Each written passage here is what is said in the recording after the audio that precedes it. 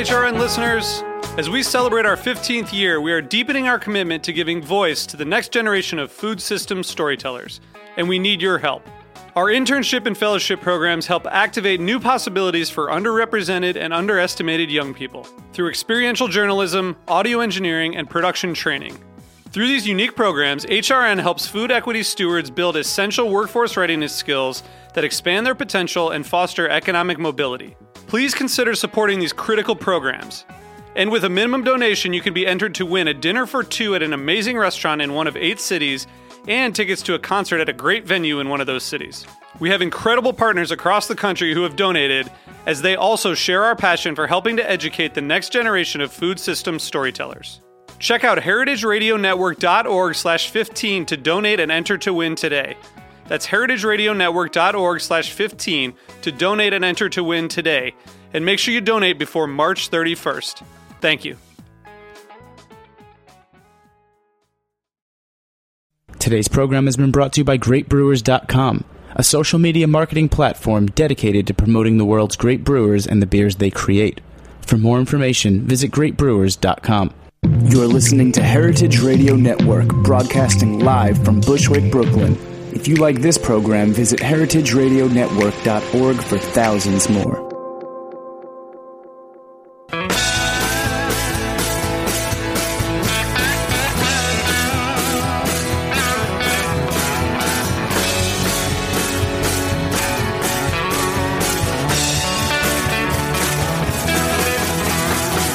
Hey, welcome to Beer Sessions Radio on the Heritage Radio Network. It's February 4th, 2014. I'm Jimmy Carboni from Jimmy's Number 43 in the Good Beer Seal. We're out here at Roberta's in Bushwick, heritageradionetwork.org. You should join it. You can be a member. There's a lot of benefits, and we love being here going into our 200th episode soon in 4 years. We've got a great show tonight. We got Rich Bucetta from Single Cut Beersmith in Queens. Good evening, Jimmy. Welcome back to the show. Thank you very much. And Greg Dorosky from Greenport Harbor. Hey, I just said before we got in there, I said, I can't remember your names, even though I know Rich and Greg, but we're part of this great New York City beer community. Rich, you're one of the first new breweries in New York City in a long time, aren't you? True. Well, in Queens, especially, there are a lot of places popping up now. A lot of nano breweries, but we were the first microbrewery to open in Queens since the days of Prohibition. So it's been a while. Yeah, it's been quite a drought there. So how's it going? I mean, you had the first difficulty when you were about to open. There was Hurricane Sandy, right? Right. So that delayed your opening. Delayed. We were fortunate. I mean, really unfortunate for guys like Barrier, who fortunately pulled themselves out of it. But for us, it was just the government sort of shutting down and delaying our permits, which we were really anxious to get. At that point, we'd already been delayed by a number of permitting things. It's New York City. So for it to happen at that time, the timing wasn't great, but it could have been much worse. So but you guys did it, and over a year later, you're making more beer than you thought, right? By far, yeah. We're already into our third year projections after 1 year. And there's some beers that you're making, like the Billy the Half Stack, which is like the classic IPA, that are really stand out. Like one of my top IPAs in the city right now. Thank you very much. Yeah. We're really all about the hops, so we've been pushing our IPAs, and it's been a good year for us. But I really think that we're starting to just hit our stride now. There's just so many things, even with whatever background you've had, that you just learn by doing it yourself in your own brewery, and operational, and so many aspects that took about a year for us to really... You've really impressed us, and we have a lot to talk about today about having your own brewery and what difference that makes. And Greg Dorosky, too, from Greenport Harbor Brewing. We've had you on a couple of times, and you've often talked about the pride you take in... brewing your own craft beer for a living. Yeah, it's been very important for me as a brewer, to really emphasize the importance of a brewer. It seems kind of, and I guess it is very self-interested to emphasize the importance of a brewer, but you would think with something like a brewery, the brewer is of some importance. You would think. Well, it's like a chef or maybe a pitcher on a baseball team. Yeah. You can't really do without a good one, right? You would hope, and I think over the course of, we've been talking about this, Jimmy, for, at least 2 years. I think was the first show I was on here when we kind of started just briefly touching on contract brewing. My opinion of it has evolved over time and talking with people. And, I think we'll see through the course of this show how all three of our opinions differ a little bit. And, that's something that's good. And I think something that we would all agree on is that discussion is important. And truthfulness. A little bit of the intro. So, and Augie Carton from Carton Brewing is going to be joining us later, too. So our show tonight is we're going to talk about contract brewing. So big question that keeps coming up is, what is craft beer? You can go to the Brewers Association site, and there's a lot of definitions, and they keep changing, and there's nano breweries and brew pubs. But at the end of the day, what is craft beer? And later we'll break down the different types of breweries. But one reason we put the show together is that Rich Buchetta at Single Cut inadvertently created a controversy. Yeah. And he posted a little sign in his brewery, which was, to him, it means something, and it got picked up by media. And what did the sign say, Rich? It said, contract brewing will be the death of craft beer. And we wrote it in big, dark letters. It was a little 8.5 by 11 printout that we posted next to our washrooms in our tap room.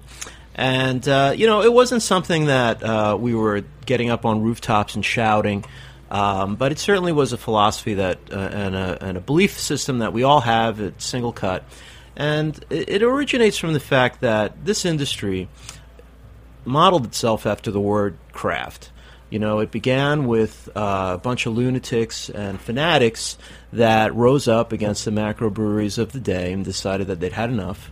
And so if you go way back, like with Tom McAtelly's book Audacity Hops, you got Ken Grossman, right, Sierra Nevada, and this new Albion brew, and these guys were like buying used milk, That's processing right. things, and That's right, welding them together. That's right, and they were cobbling together whatever they could, because back in those days the equipment just wasn't available on that scale as it is today.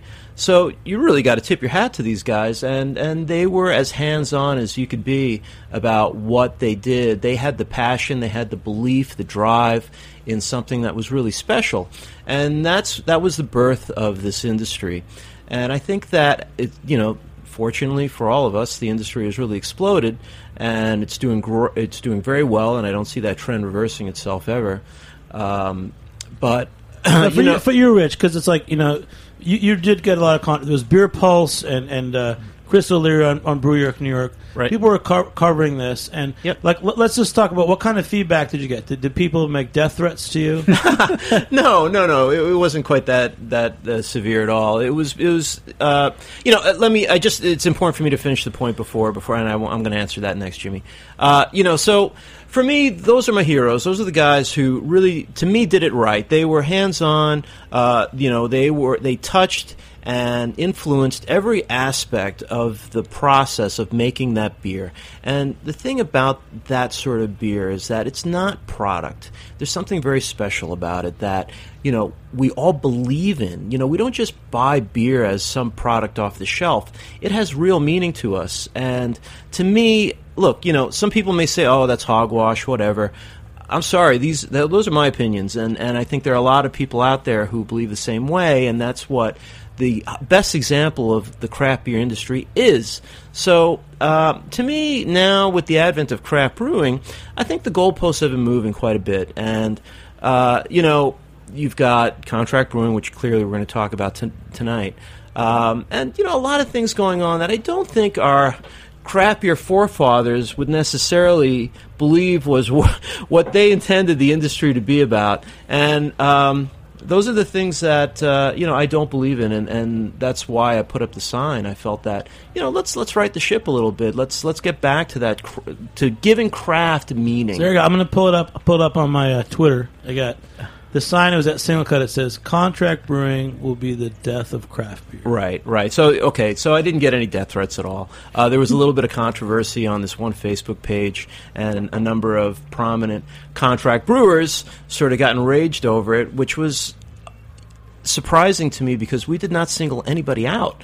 We just made a blanket statement about what our belief system is, and that's all it was. And it was a quiet little sign that we had next to our washrooms, and suddenly it blew up, and it surprised all of us the way it did. But the way it worked out is because of that notoriety, all these people came out of the woodwork, and I'm talking about consumers, brewers, distributors, and retailers.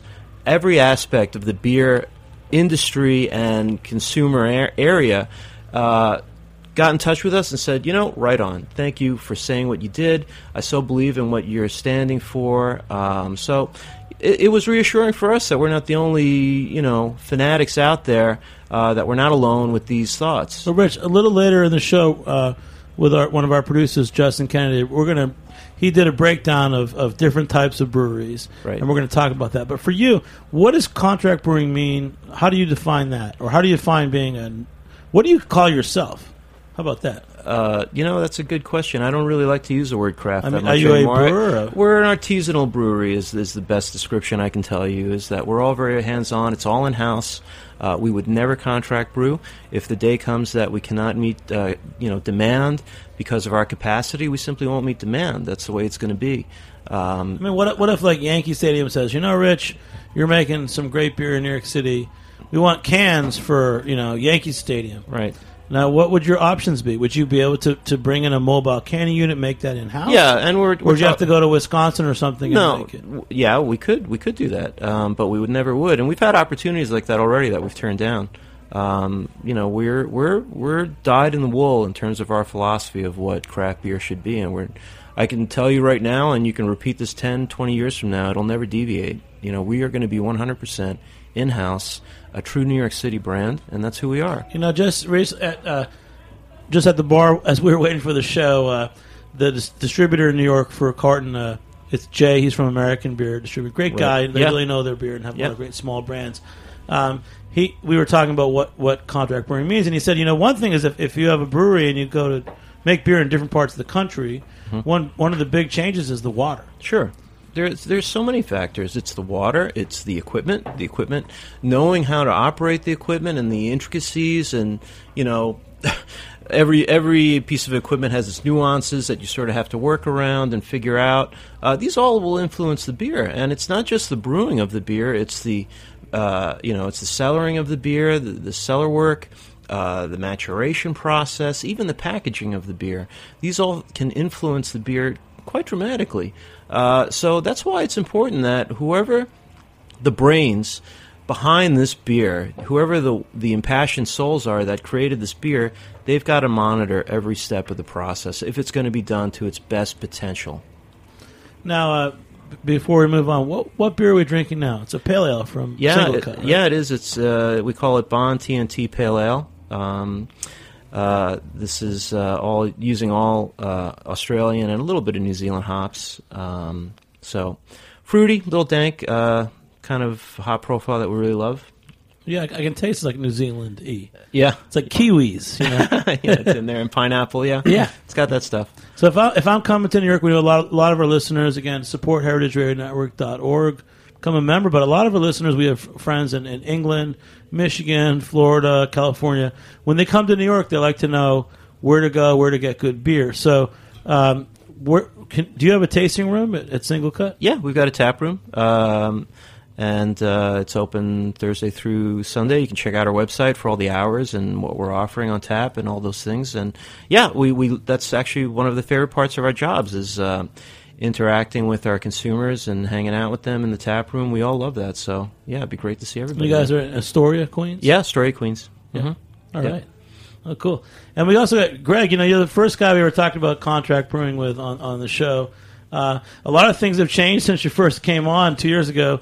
Our good friend Jeremy Cowan, who's been behind a lot of great brands, Coney Island and Schmaltz, he's also the president of New York City Brewers Guild. Recently, he opened his first physical brewery upstate for Schmaltz, and he released a beer last year called The Death of Contract Brewing. That was the name of the beer. So, I think everyone ultimately wants to own a brewery. I think that owning a brewery has a lot of prestige. And I think that people do realize that there's a quality difference with owning a brewing. Even Brooklyn Brewery who has had made beer and contracted, who we all love, really committed to New York and built a brewery here recently. Why were you so passionate about it? You were the first guy really to talk about this on the show a couple years ago. Well, for me, it kind of started as just an issue that we would joke around about when we were out at a bar and we'd see a certain beer on tap and, people standing around ranting and raving. I, for one, love to hear myself talk. And, it just kind of became something that we all love to talk about. And it's kind of evolved over time. And, I wrote a piece about a year ago talking about contract brewing from my perspective as a brewer. And, I had some really good discussions with people in the industry, people that I really respect.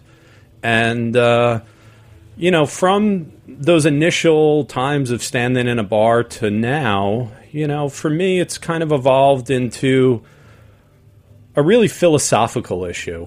And I think, it starts with two non-negotiables, really. First, that beer, the beer has to be good, okay? If someone's beer is bad, whatever that means, I guess starting at a technical sense, if it's technically flawed, if it has diacetyl, if it's oxidized, we don't even need to talk about it anymore. It's bad. The second issue, which I think we can all agree on, is truthfulness. And that's where, I think some people can get a little frustrated when you look at contract-only, quote-unquote, breweries that are out there who market and position themselves in the industry as a brewery.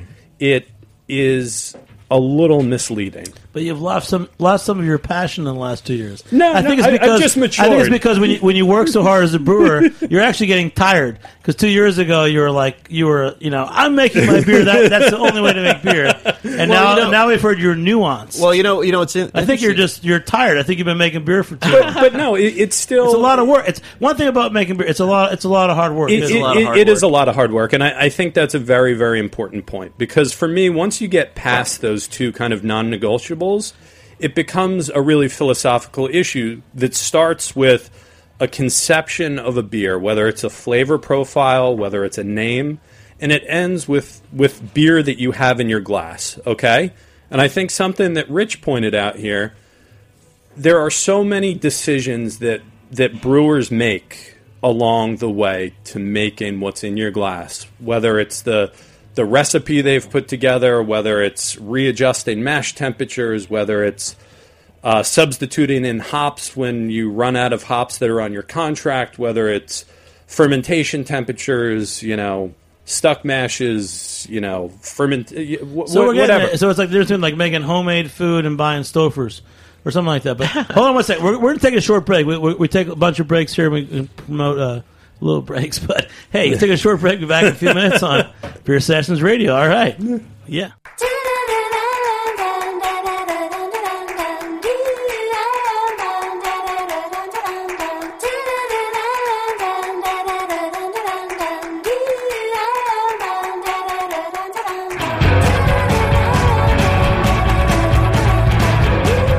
You're listening to Bang Bang Sun by Iggy Dean on heritageradionetwork.org.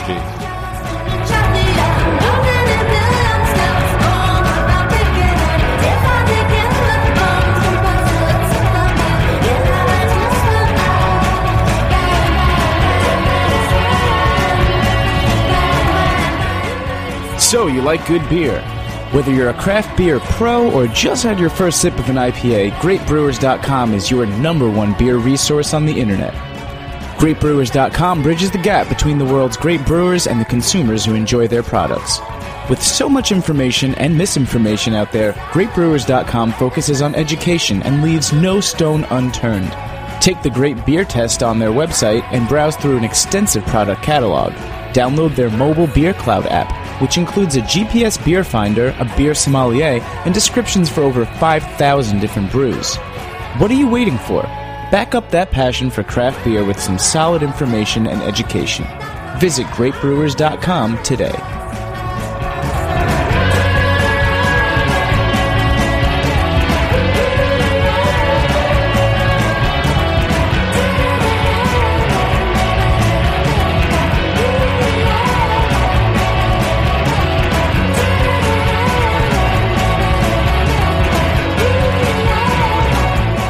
Hey, welcome back to Beer Sessions Radio. Who's here at Heritage Radio Network? You got Greg? Tell everybody say your name. I'm Greg.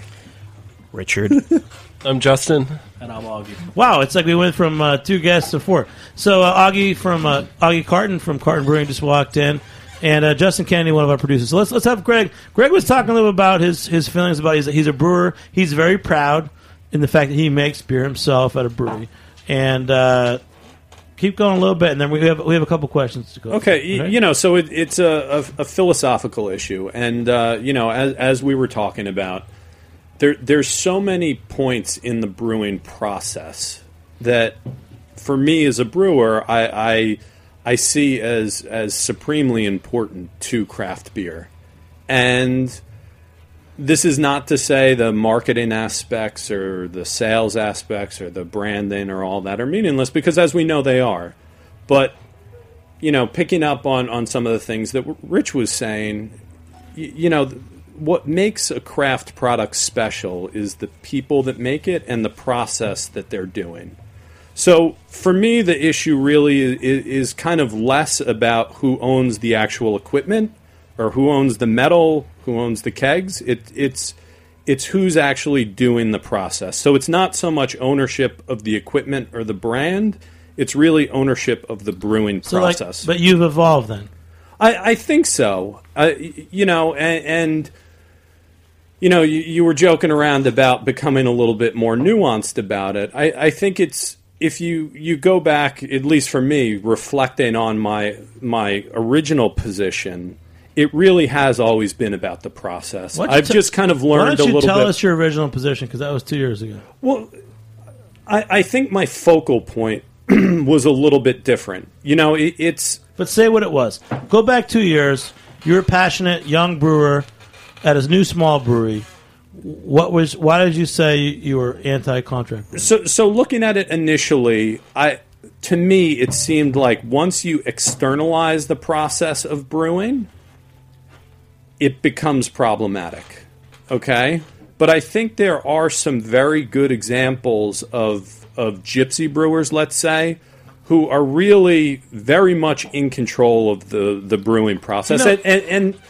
We were talking on... Greg, I'm going to cut you off, because before we get to that, the whole base of this contract, Justin's going to break it down for us in a few minutes, but the whole basis of the contract versus anti-contract brewing is all about commercial brewing. It's that at some point, people scale up, and it's good for business, but honestly, for us as consumers, it doesn't really matter. What really matters is that for many of us, we've had our best experience with homebrew, which is a growing trend. It's one of the few growing trends.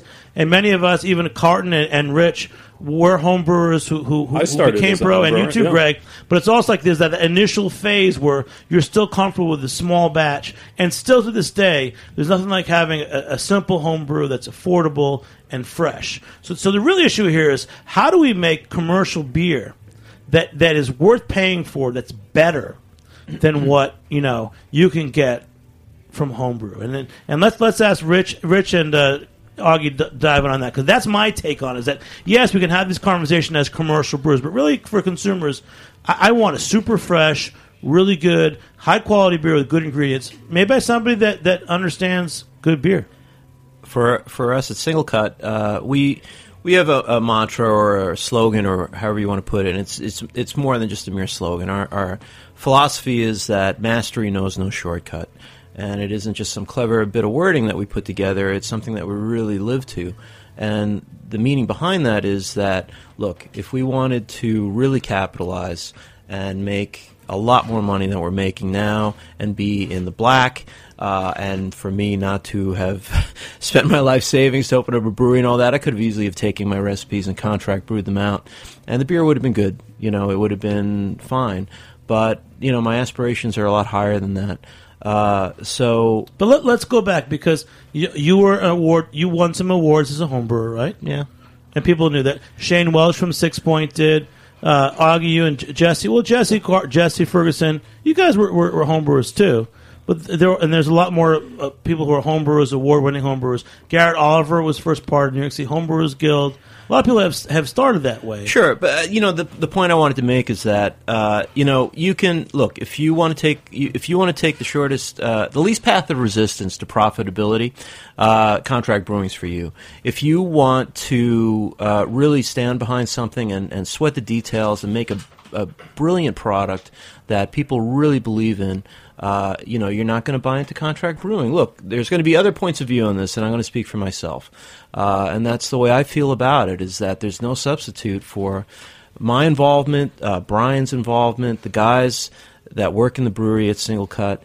There's absolutely no way that we would ever do it any other way to get the results that we are getting right now. So that's the way I feel about it, and I think that, and the other part of it is that, look, when I look at all the great beer markets in the United States, and there are quite a few, and I'm a big fan of all of them, and I've traveled to them all many times because those are my heroes, especially on the West Coast.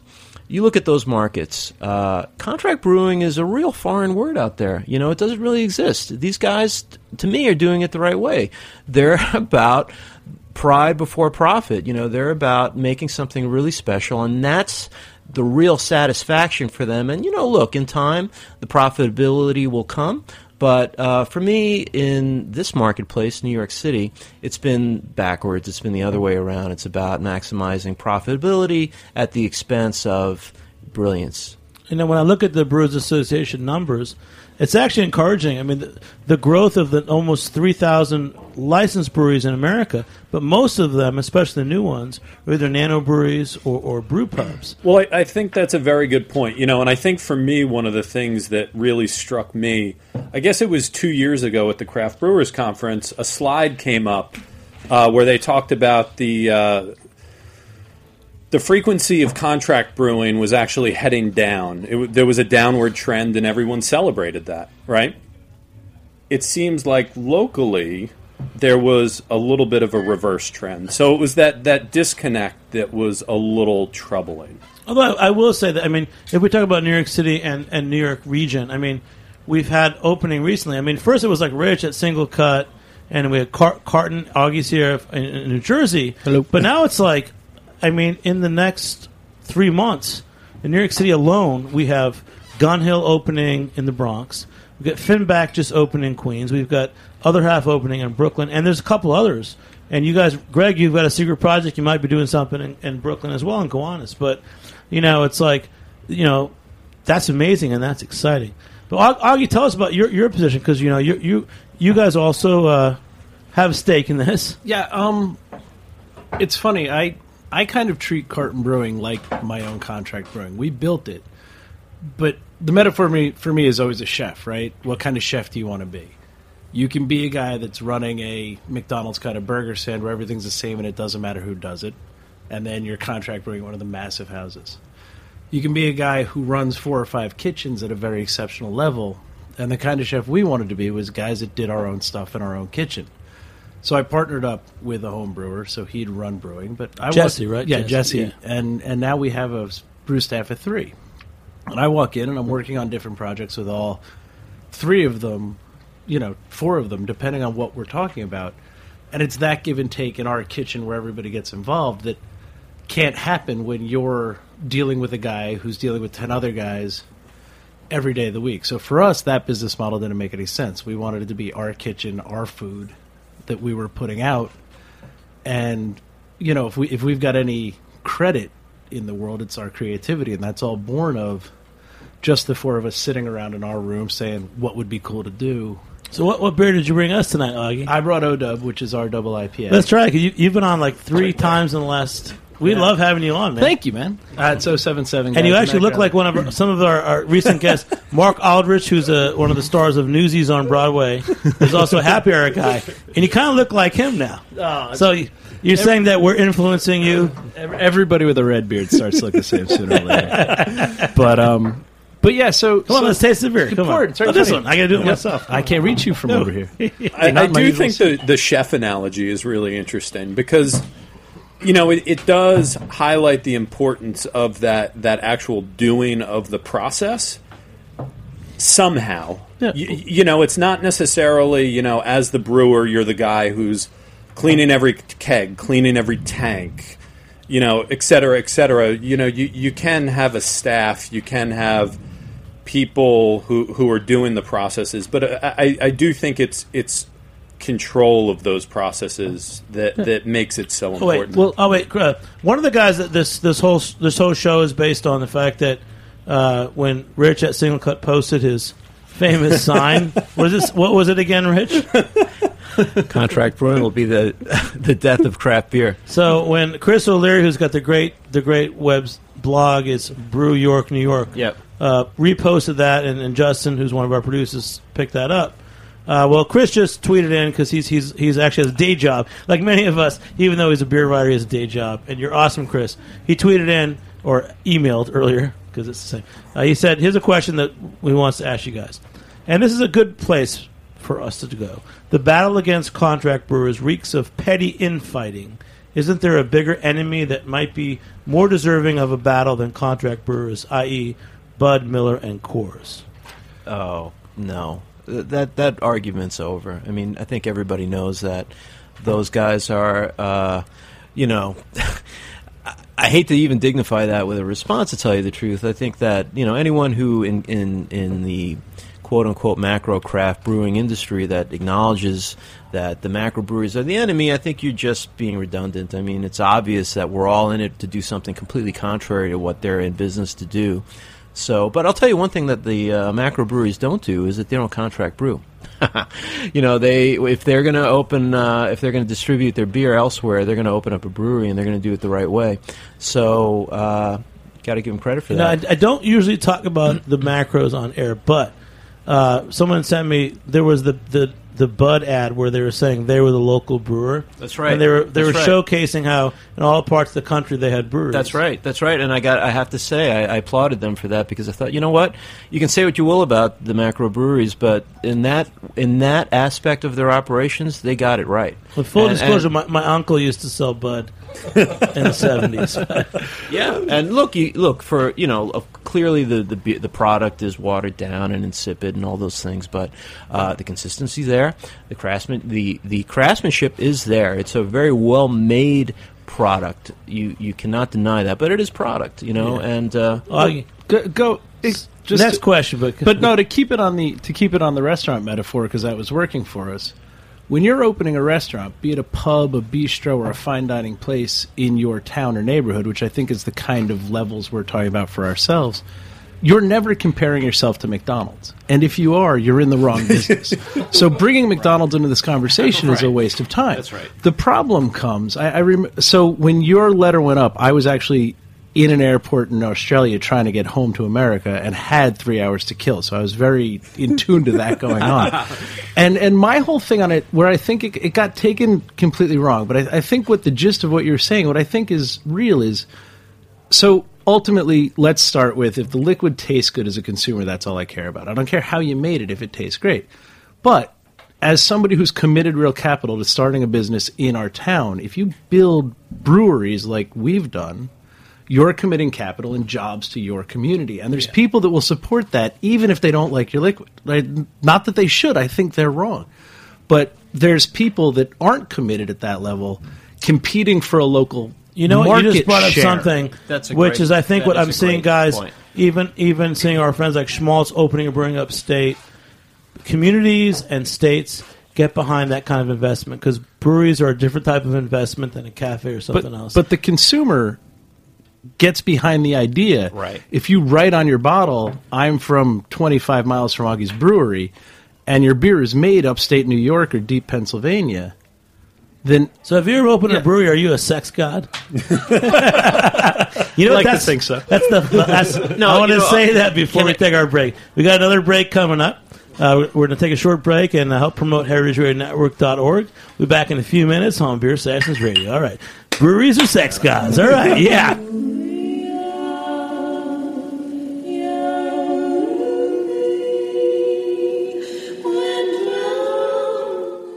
Like what you hear so far? Support the network and become a member.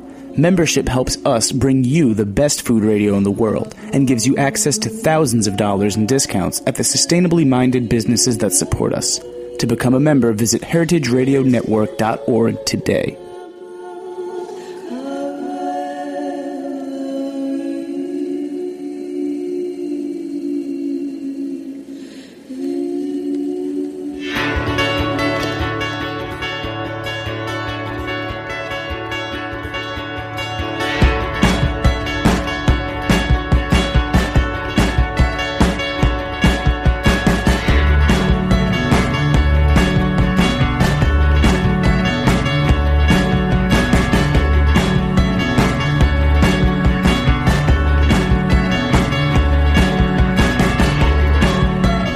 You're listening to Written from the Pantheon by Iggy Dean on heritageradionetwork.org.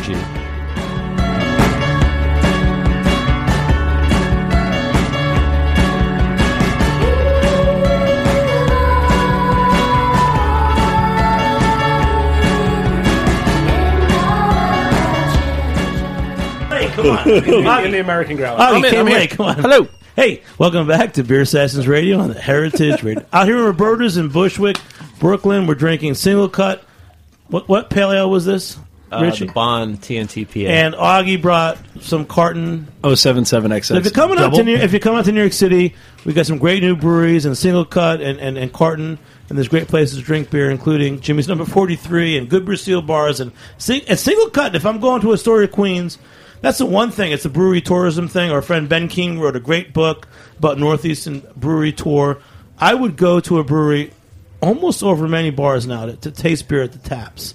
And we're talking about contract brewing and non-contract, but I think that's part of it too, is this sense of community. Because, like, I'm in Cape May, New Jersey. You know what? I'm in North Cape May. There's a decent brewery there where you can go in and drink beer and get a tour. Or I'm in Astoria, Queens, or Atlantic Highlands, New Jersey. Hello. There's a brewery now. So what do you guys think about that? Do you think the importance of your brewery is it's a sense of place? It's a place for people to drink beer and have a community, or what? Can I curse on the show? Come on, go for it. Fuck yes. There's no FCC, man. Fuck yes, absolutely. That's one of the main things. We're radio, but we're a listen. podcast. We got a great. This is a great crew we've got on this show. All these guys are awesome. But let's give a shout out also to Peekskill. Peekskill's incredible. One of our heroes locally. Other half. So far, they've been doing a great job. I expect they're going to be awesome. So, the playing field here locally is really changing for the better. So we're very, very excited about all of that. So local breweries means not only more good beer, it means a better community and a better place to drink good beer. Yes, thank you. That's what I wanted to talk about. Because in our short history, we've only been open for a little over a year. We've helped influence the local community. We've helped expand local business. We've helped increase local real estate values. We've helped people have a greater sense of pride for their neighborhood. There are a lot of things that a brewery brings to a community, and these are all the things that we love being in business to supply. So, Rich, I know when you first opened, this is actually, let's go segue to this. When you first were looking for a brewery, I remember you looked in different counties. Yeah. So you probably picked an area that had affordable rents, right? Yeah, relatively speaking, it's New York City. But then since you've opened, you're saying the area's getting more expensive. Oh, I don't know that it's getting more expensive, but it's sort of getting it's getting more notoriety, and we're seeing more cool and hip restaurants and pubs opening up in Astoria, and it's really changing for the better. I think it's progressing. So these are the influences that a brewery can have, and that's about community.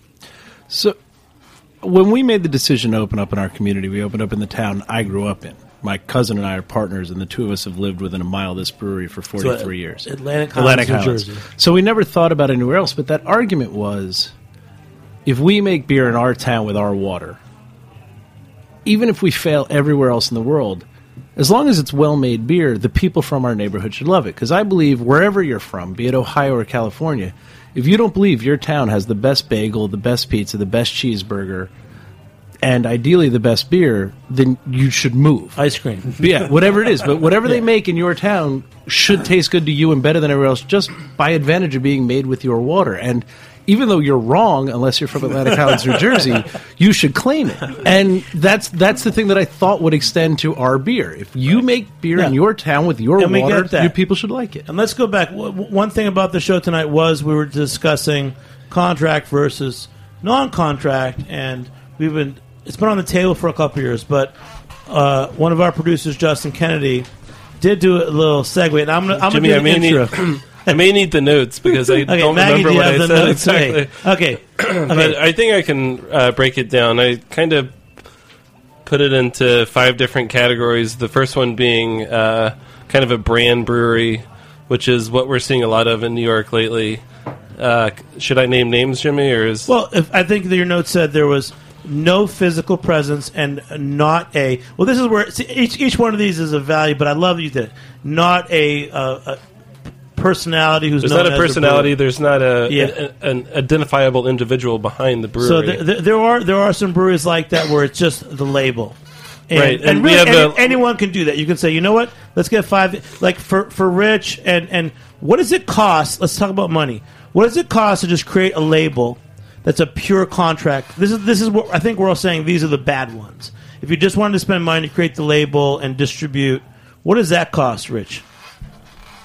A mere pittance. So it's like the low level. This is the low level. You want an actual figure? Mm-hmm. Well, okay, you've got to hire a graphic designer. You've got to hire a website developer. Okay, so I'd say you're looking at about, depending on how big a brand you want to launch, I don't know, 10,000, 20,000. So but this is the low level, but this is something you could do if you really cared about beer, but that's all you had. Right. So then, Justin, the next level... The next one was kind of like a... What did I call brewery it? Brewery and planning. Brewing and planning. So this is kind of how Brooklyn breweries started. They started brewing beer upstate. Bronx has kind of done this lately. Brooklyn Brewery originally did it this way. Yeah, they started brewing, I think, at FX Matt up in Utica. And Bronx is doing this out in Wisconsin and also in Connecticut with their Bronx Pale Ale. But they have an intention of brewing or building an actual facility. And obviously Brooklyn Brewery has done that now with the gorgeous facility in Williamsburg, which I visited last Thursday, and I was really impressed with. And they did a long way also build a brewery too. So right. Brooklyn Brewery is one of our stellar breweries that did it right. But if you and Bronx also has intentions of, so you're saying and Bronx has kind of a person too, Sean McCain. Whether he's not really an investor, but I think everyone knows him in the city, and he's a personality. Exactly, he's a personality, and there's also Damien. They have a great brewer from UC Davis. Right. They're a great brewery, but again with Richie, jump in. So what's the cost of? It's similar to being just brand only. Is that so? Bronx Brewery contract brewing, but Bronx Brewery had to invest in having a brewer. Right. And some team. Sure. And they're building a brand. Right. So and I'm not. Look, I can't speak for them. I don't know what their investment was, whether it was actual financial or whether it was shares in the company. There are many ways to skin that cat. So I'm not sure, to tell you the truth. You'd have to ask Sean that one. No, it's there's a lot. We're covering a lot of bases. And then Justin next. So it was Gypsy, but we know the third one's kind of like a in between contract Gypsy. Brewing and you call it Gypsy. A Gypsy Brewing, yeah. So like Brian Stillwater, McKellar, or originally Pretty Things. Pretty Things were also part of that. McKellar, Evil Twin, Grimm, who's based out of Brooklyn, and that kind of raises another question or another point is that these people are passionate about beer, but they either don't want to put the effort into raising funds, or they don't have the money. So I would like to ask Rich if we could comment on that. Before you defined it as, this is where it gets murky. The whole thing about this is murky. If you got a brewery or you don't. And you said, before Rich speaks, you said, so brand only there was no physical brewery and no brewery personality. But then when you get to Gypsy, it's no physical brewery, but there's a brewing personality. Yeah, I think it's kind of the opposite of the brand only. It's some might argue against me on this one, but we also, the thing about Gypsy, it's like being cool. It's like if you like a certain shirt or something. Actually, everyone that we consider Gypsy Brewery, we actually really like their beers. So Gypsy means that someone's been able to make beer at someone else's brewery and successfully, and people like it, Right. which is a cool. So suddenly we're getting to the cool definition, right? But Augie, jump in because I'm going to call that one because we're being way too hardcore here. But no, Sam Adams and Brooklyn Brooklyn, as much as I'm not discrediting them, but they still contract brew most their big labels. Those are contract brewers that people that's love. The next category. What I'm saying We're is, not there those yet. are contract brewers people love. So that can't be the definition. No, but we're getting there. But the thing about the gypsy thing is, I think it's a level of honesty in the fact that you're just whipping up what strikes you in whatever kitchen's available that week. It's like being a pop-up restaurant rather than a I will say, fictitious restaurant. We know it was pretty things for us. Still, these are names that I think they probably are hugely successful, and we love their beers. But but Evil Twin, he's been based mostly in the States, in Westbrook, in South Carolina, and now in Two Roads in Connecticut. But let's get to the next one because we're going to cover every base. So number 4 was Sorry, Rich. you call it diversified brewing. Yeah, so this is kind of what Brooklyn is now, 6 Point is now. I'm It's sure more there's like a bunch many of our working breweries are doing this. Yeah, they started off. Well, we'll use 6 Point as an example. They started off with a very small brewery, and then they're now outsourcing much of their production to kind of nameless, faceless breweries in Pennsylvania or Connecticut to brew the majority of their beer, which is available in pretty much every bodega or CVS. The one thing or I'll say anywhere. is that I do know that I don't think it's totally outsourcing. I do think that they take No, they have someone there. and they do. They definitely do. They employ people in local markets. Let's stop at that. You brought us to this far, so you kind of brought us from pure contract brand only. Then everyone thinks Gypsy's cool, and now diversified isn't cool. How is that not cool? But it's actually like they're making a lot of beer. See, the thing is, I don't mind that at all. I get it. Like, if you're trying to find the amount of real estate you need to build the Lion in Brooklyn's almost impossible. I get that there's a step that people make and they react poorly to it, but I would bet a significant amount of beer coming out of the Lion at this point is Shane's beer. He's got beer. staff living there. You know what I mean? There are just 6 Point people there. Yeah, so absolutely. that's like, but going back to the metaphor of a chef, you can be the world's greatest chef and have 3 restaurants in town. You know what I mean? Like, you just got to make sure your sous chef is somebody you Jim, depend I'm on. going to give you guys a scoop on 6 Point, and I'm breaking the story, and this is the truth. When they've expanded and they're brewing at a brewery in Pennsylvania. As far as I know, that's pretty much their brewery. They're making a lot of beer there. And what they did was they brought in they realized they needed a brewer from Germany who had the skills to brew at that level. And I'm proud of them. I think they did a great job of transitioning. So that's a separate thing, but that's called diversified brewing. But one thing that we're forgetting about is the impact on the consumer and community. And look, you're talking. Since we brought it up, it's the only reason I'm commenting on it. But 6 Point is a brand that built itself on being Brooklyn. Okay, most local people, when they think of 6 Point, they raise their fist and they go Brooklyn and that kind of thing. But what are you talking about? The majority of their beer is brewed in Pennsylvania. So what does that mean? Does it mean anything? Most people say, okay, yes, if the beer tastes good in the glass, what difference does it make? But to fanatics like myself. It does matter. There's a certain sense of pride and local community that I still believe in. And look, many people, the majority of people, may disagree with me, and that's okay. But that's the way I see it. So the carton model, we're already 5 years out, and we're only 2 years in. You're making all your beer. So yeah, we can't make any more beer. We're out of room. We're done. What I'm saying is, if when people ask what my dream is to grow as far as we can here and then be done. And I would like to, ideally, the other end would be to have 7 20-barrel brew houses in America than, 2 50s or whatever. I just think you want to be close. You want to be fresh. At the same time, though, would you ever, from Brooklyn to Pennsylvania? Let's put it this way: would you ever say? Because at some point, let's say you got a big order for both beer cans. We've got that. We've said no to that. But the reason we said no to that is because we don't have that weight yet. I think 6 Point does. And I think that's when that tips. If you walk into a house and they tell you what yeast to use, I don't think you should be making beer in their house. But there's this new guy in Connecticut you were just talking to. One of my favorite brewers, Keegan's, is brewing a lot there. And this guy's... You're talking about Two Roads? I think so. I think You're talking about the guy Phil Markowski, who's one of the most acclaimed New York area brewers. But he's built not he doesn't have a brewery with extra capacity you can come brew at. He's built a place for guys that need to make beer to go to. Now, I haven't gone down that road yet because he's a capacity from day one. But that, like, if I could borrow a guy's kitchen, like we co-brew with Barrier, I'm happy to make a beer with them in Barrier.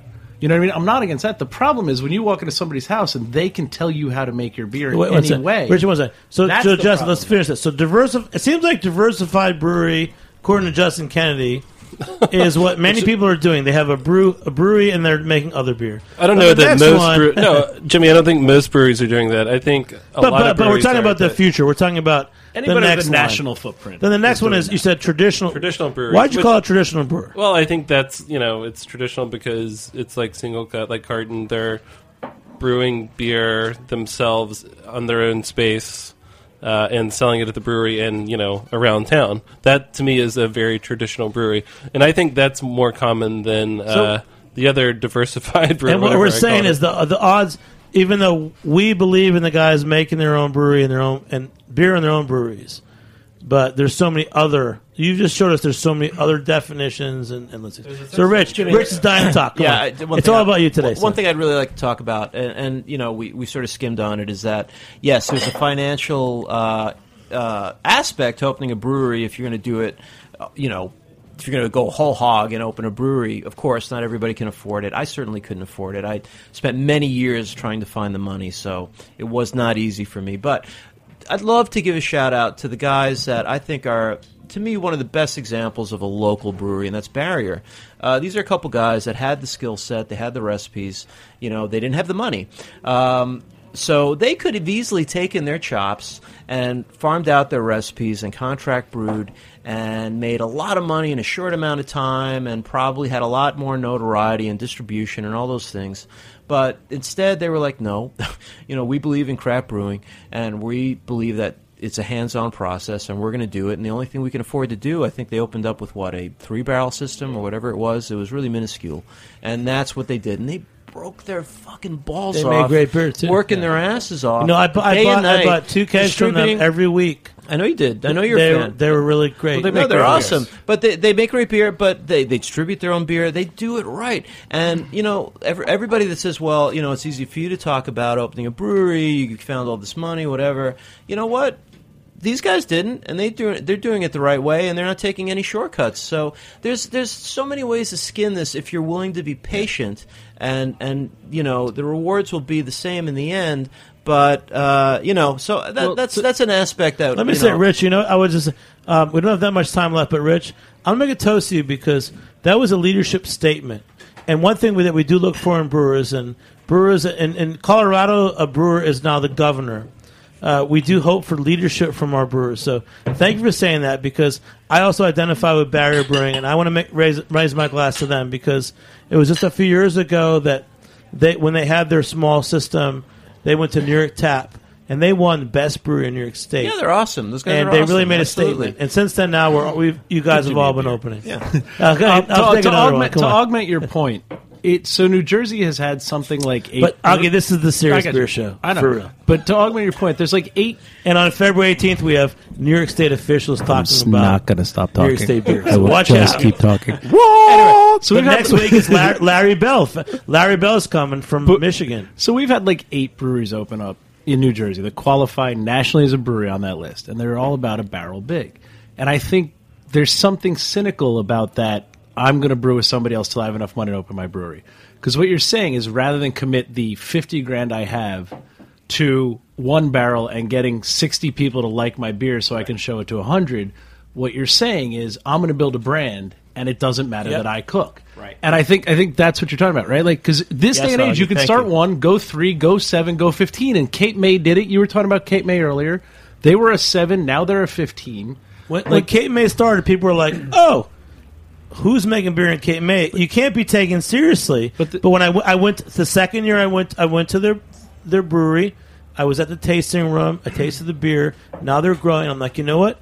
That's how a good brewery starts. They have to awesome, invest. by the way. Yeah. They have to make beer and they grow. But there's something so cynical it's about a totally your different brand. model. But there's something so cynical about my branding is what matters over my beer is what matters. And in this day and age, that barrier to entry is truly gone. This whole I've got to have somebody else make my beer till I can. Oh, you want this thing? BS. Since Justin Kennedy did so much research on this show, Sorry, Justin, is there one last question you want to ask? Well, there's a there's a million questions I want to ask, but there's a last type of brewery too, and that is the all-contract brewery, which we've seen actually a couple of lately. One is, well, it's not all contract, but Two Roads, which I would say contract specialists. Contract specialists. They wanted to do 2% of their own beer, and then 98%. So they realized there's a market for a lot of people.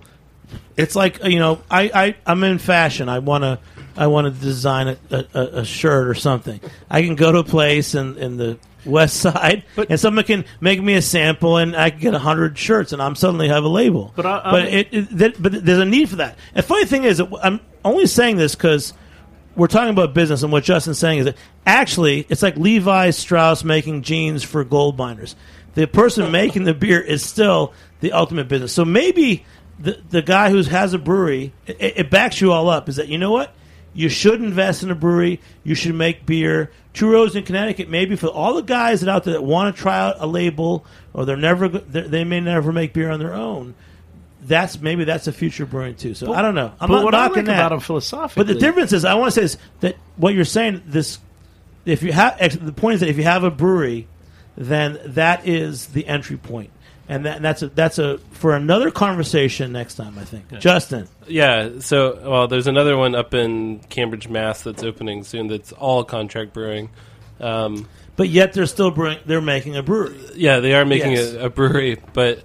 I think a lot of them are, supporting breweries that are already existing. They're not catering to, we'll say, Queens Brewery or Dyker Heights, whatever that is. I don't know exactly what that is. I've tasted their stuff recently, and I don't know that there's actually a person behind it. But they're catering to, people like Terrapin from Georgia who want New York City distribution, and you could almost argue that if they're brewing the beer in Connecticut, it's more local than it would be for shipping it up from Georgia. So that's a totally different argument. We're out of time, I think. We are going to run out of time. Let's do this. Let's do a quick wrap up. Again, we've talked about Rich. Your quote is still the best.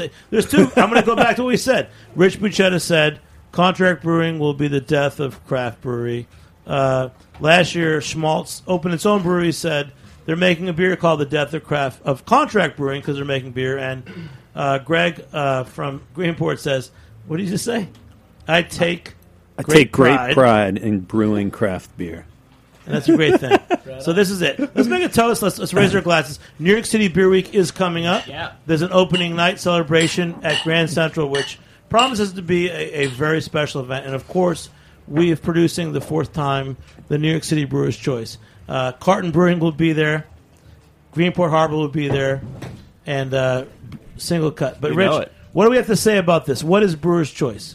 It's a place where our top brewers that we've curated come in New York City, pouring their best beer. And this year, many of them are making beers with New York State grain, which is a whole movement, the regional grain movement. Yeah, if you want, and we have great food. Yeah, you want to see what we're really about here in New York City, and that the playing field has really changed, and we're going to be a force to be reckoned with in the United States in terms of the local brewing community. That's a place to come. Check it out, nycbrewerschoice.com. February 26th. And, of course, the Wyeth Hotel, the coolest place in Williamsburg, Brooklyn. All right, so we're going to do a quick sign-off, but thanks again. Justin Kennedy. Augie Carton. Everybody say their name. Rich Bucetta. Greg Dorosky. All right. And thanks for joining us here every Tuesday on Heritage Radio Network. Again, thanks to GreatBrewers.com. They've been supporting us. It's almost our 4th year anniversary and 200 episodes. Everybody, cheers to Beer Sessions Radio. All right. If you like us, hey, I'm Jimmy Carboni. Thanks to our producers, Jack Inslee, Maggie Sienna, and Justin Kennedy, our engineer. Tonight, Evan. And thanks for listening. We'll see you next time on Beer Sessions Radio. All right. All right.